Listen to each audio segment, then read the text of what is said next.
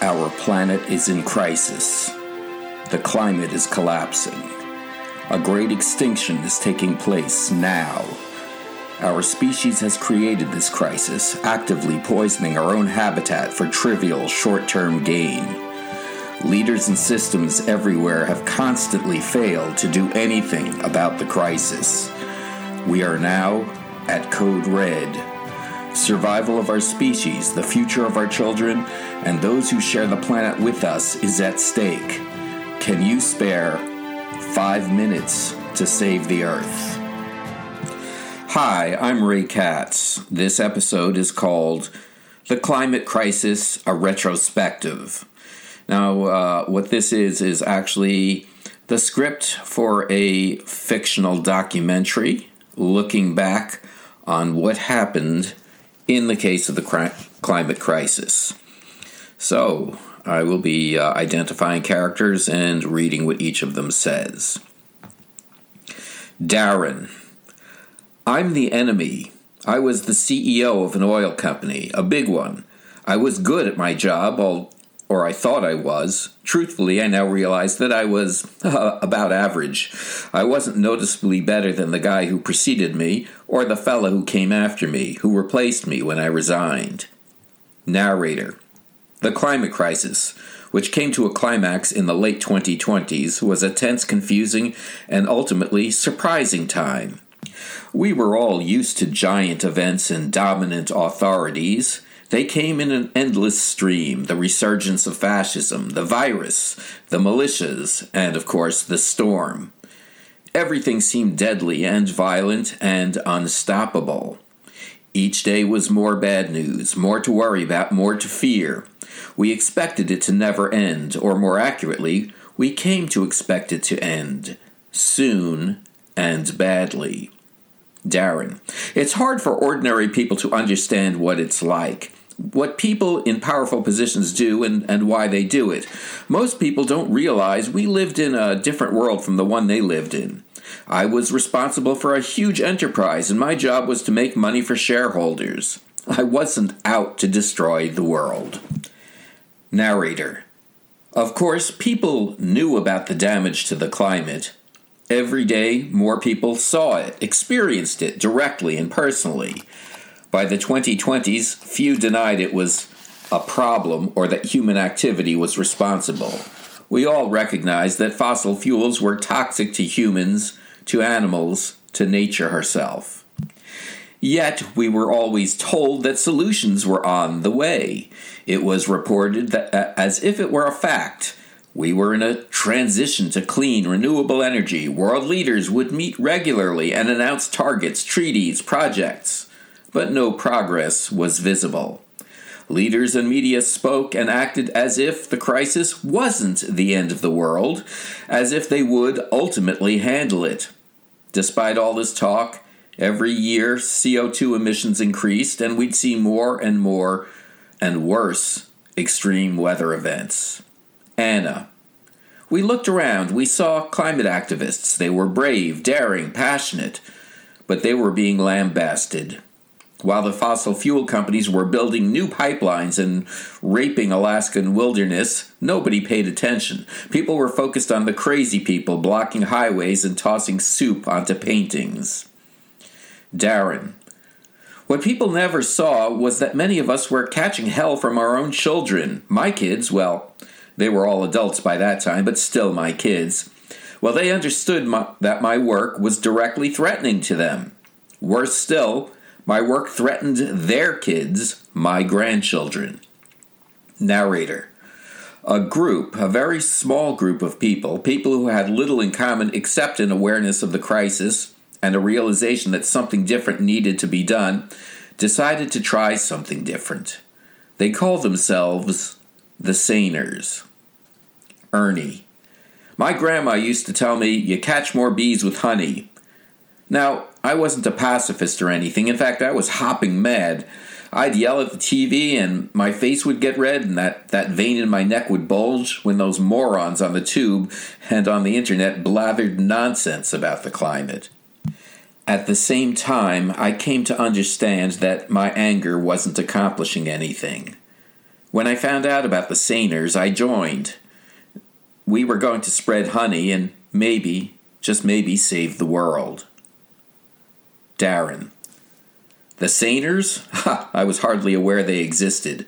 They kept sending flowers and notes. I never saw them. My secretary kept the flowers on her desk, and she may have read the notes. I later heard that she saved those notes, that she was haunted by them. Anna. Part of the plan was to be the good guys, but also to be unpredictable. This gets attention. This builds suspense. Well, that was fun, but it put a lot of pressure on us. I mean, how can you be creative and imaginative all of the time? We tried to develop the right activity and execute it well at each stage. As you know, we did not always get it right, but we did it good enough. That's what history shows. I mean, we are all here, aren't we?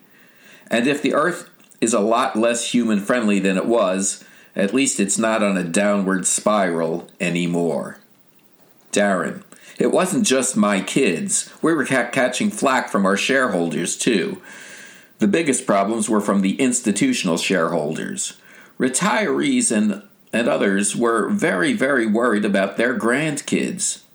If they lost a few dollars of income but their children had a better future, well, that's literally what they were living for. I got used to these pressures, which were countered by the pressure to make the quarterly targets. So I kept going, doing what I was doing for quite a long time. Narrator. From invisible nobodies to a force to contend with, the rise of the Saners was as quick as it was strange. Nonetheless, in the early days, they were only a cultural force without any credible political or policy influence. Ernie. We executed a series of actions, sometimes multiple ones simultaneously. Everything was planned, everything had a purpose. We wanted to loosen the commitment of various people and groups to the institutions and policies and practices and ideas that were promoting and protecting oil and gas and coal. And we wanted to awaken our natural allies who were already sympathetic but inactive. We wanted them to actually take action. It was our job to give those people something meaningful to do. People would rather play than work, so we imbued our actions with songs and artwork and theatrics. We were always playful, maybe needling our opponents a bit, but never angry and certainly never violent. We didn't aim to shock the world. We aimed to charm it. Darren. The executive suite is a bubble. In a way, we weren't even a part of the world. I worked with people focused on oil and profits and controlling events. But still, we had families, and we did live on Earth. And, well, we read the papers, and our way of thinking and acting was becoming unpopular and passé. We started having problems, but we couldn't pinpoint what exactly was happening. We later learned that there were secret work slowdowns and even mistakes that were made intentionally. Our own workers, well, some of them, were sabotaging us. They never compromised safety, but they really began to hurt our bottom line. That was one of the effects of the Saners. We don't know if the group carried out an operation to make this happen, or if they merely inspired it. But however it happened, it would not have happened without them. Anna. We had a broad tent. That was intentional. We didn't want to be associated with any specific political party or ideology or sponsor. We couldn't afford to be us versus them. We needed to ensure that there was only us. You could join with us now or do it later, but there was nowhere else to go if you loved life and your children and the planet that we live on.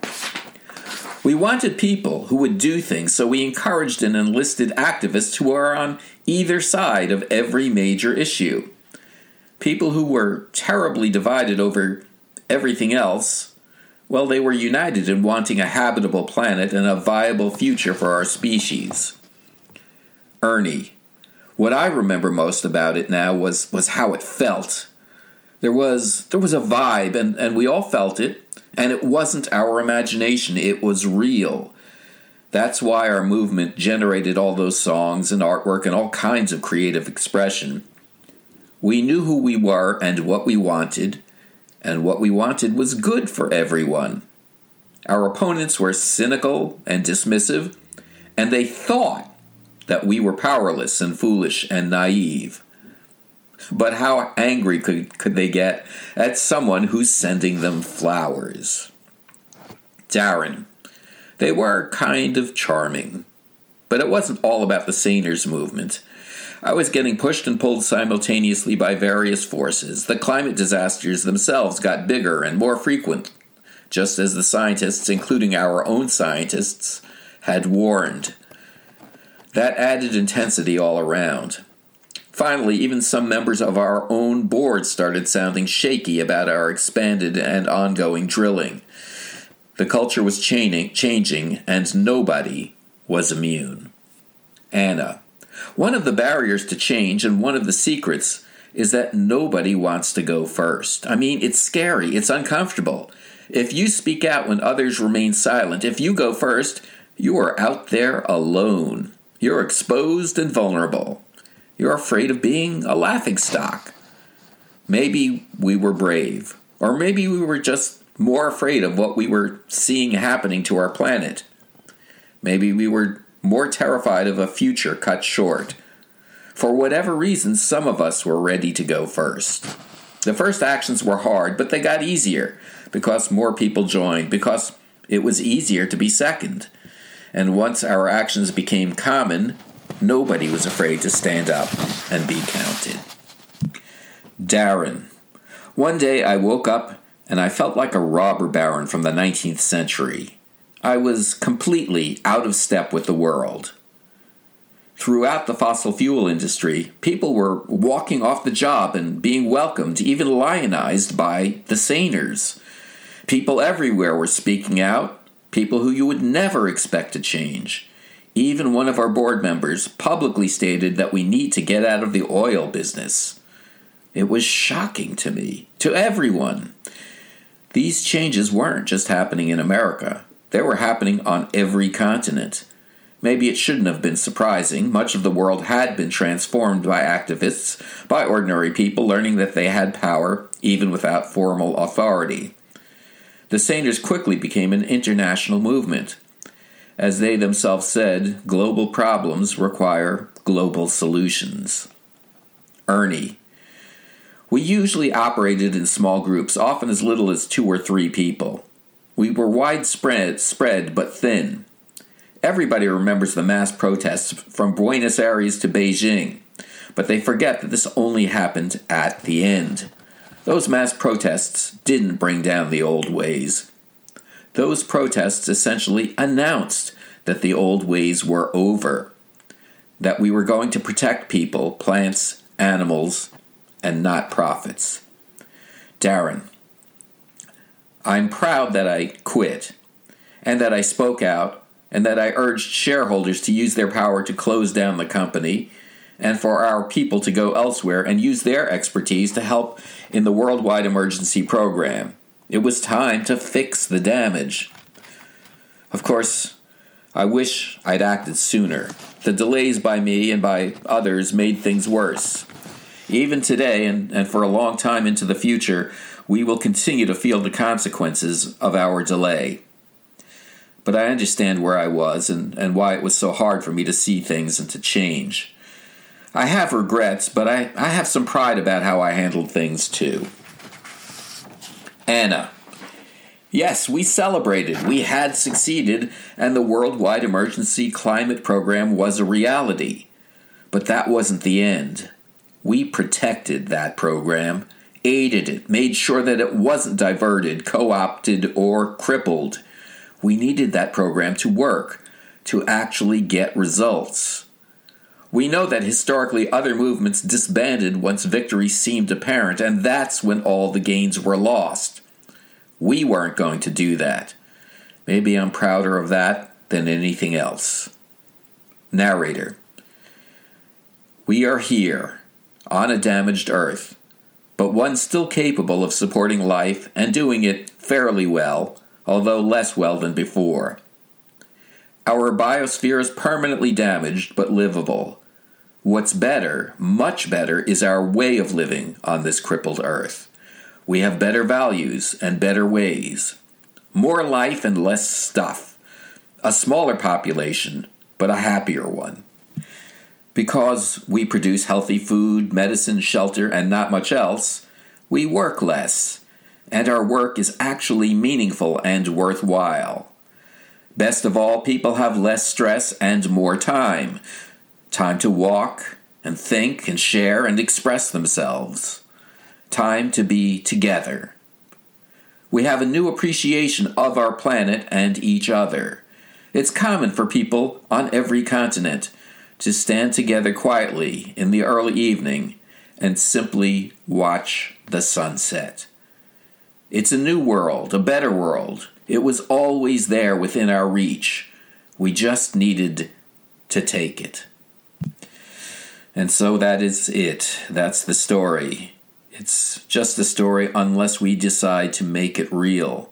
Please sign up, become a saner.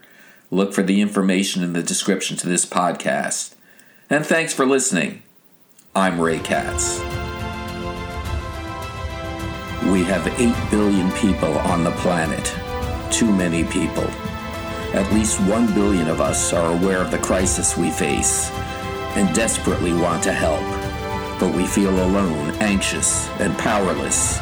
But we are not alone. Find the others. Tell them we can do this. We can work together. We can change things. In fact, only we can do this. Talk with the others. Tell them about this podcast. Let's get together. Let's find our way. Let's take 5 minutes to save the earth.